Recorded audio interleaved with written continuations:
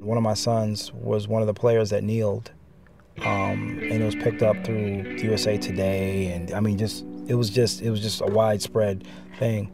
And this is a little black boy, who just made a stand, and I just saw how viciously the people that lived in a town of 150,000 people attacked an idea. That's what pushes me. We've got to change this mentality of hate. We've got to do something different about what we're afraid of. And without the information, everyone will continue to be a stranger. Fear will continue to drive us and motivate us instead of love. My name is Alvin Collins Jacobs Jr., and I am a photojournalist and editorial photographer. We drove 24 hours nonstop to North Dakota via North Carolina. I found my purpose shortly after Trayvon Martin was killed. I was at the All-Star game. I didn't realize that it happened, and I was there. But I didn't know for a couple of weeks. I just really remember what Gordon Parks did, and that just changed my life. Just realizing that you had to be in the right place at the right time, and that it is your responsibility to document if that's your skill. I kind of find myself right in the middle, sort of the eye of the storm. Brooklyn, the March of Millions, it was like 60,000 people walking through the streets of Manhattan. Just the amazing images that came from that, just the emotion. Chicago has been an ongoing conflict with police brutality and just the violence. Baltimore was really, really, really interesting. When a city's on fire, you never know where the sparks are coming from. Mike Brown kicked my ass. That was tough. That messed up a lot of relationships, a lot of money. My nerves were bad. I couldn't even edit my images for like a couple of months. I couldn't even see them. They were that taxing. I'd never been through that much violence, that much frustration, that much fear, that much pain. I remember walking through downtown Ferguson through like different protests, and there were men on top of rooftops with automatic assault rifles trained on protesters. I'd never seen a militarized police force with that much power and that much reckless abandon. Oppressors are learning and adapting. They're understanding how best to deal with individuals. People aren't afraid anymore, but neither is the government, neither the police, neither are corporations. Everyone's just pretty much going all out, and some are willing to die. Some are willing to, to lose everything, to try to get free, and I think that's important.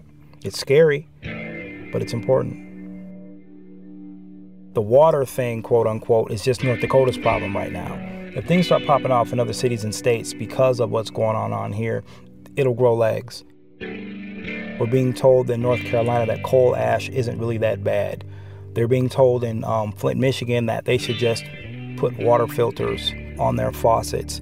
We're watching politicians literally poison people, and no one is held responsible. This affects everyone, because this is happening all over the world. And if it isn't happening in your city or your state, stay tuned. There'll be one coming near you. In Chicago, I was never too far away from the action. Here, this is isolation. And it's dangerous because the only thing that kept a lot of people safe in a lot of cities was that the entire world was watching. The police in Ferguson didn't know who had a camera, who didn't have a satellite link, who wasn't a live feed. They didn't know. They know who's doing that here because there's no coverage available. There's nowhere to go here. There's no stores around. There's no real gas stations around. There's no real access to resources, even the internet.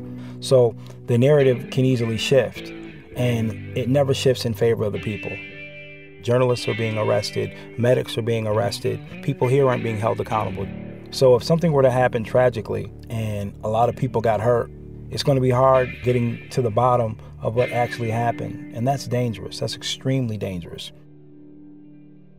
The struggle is being a journalist, period. I don't care what color you are. I don't care where you're from. This is hard work. I mean, what the hell are we doing out here? Just spending your last dime, to get to a city that you're not even welcome in. And once you get the footage, you don't even sell the footage. You just have it. Waking up angry often, going to sleep frustrated, seeing people brutalized, seeing racism flourish, seeing people just go through a living hell. just for simply existing. And sometimes becoming numb to pain and suffering and sacrifice, like this is just the world, this is just what it is. Whether it's blood, whether it's carnage, whether it's arrests, injustice is going to rear its ugly head, and people are going to be there to document it. What I'm doing, I think, is important, and I think one day, maybe soon, it'll all be worth it.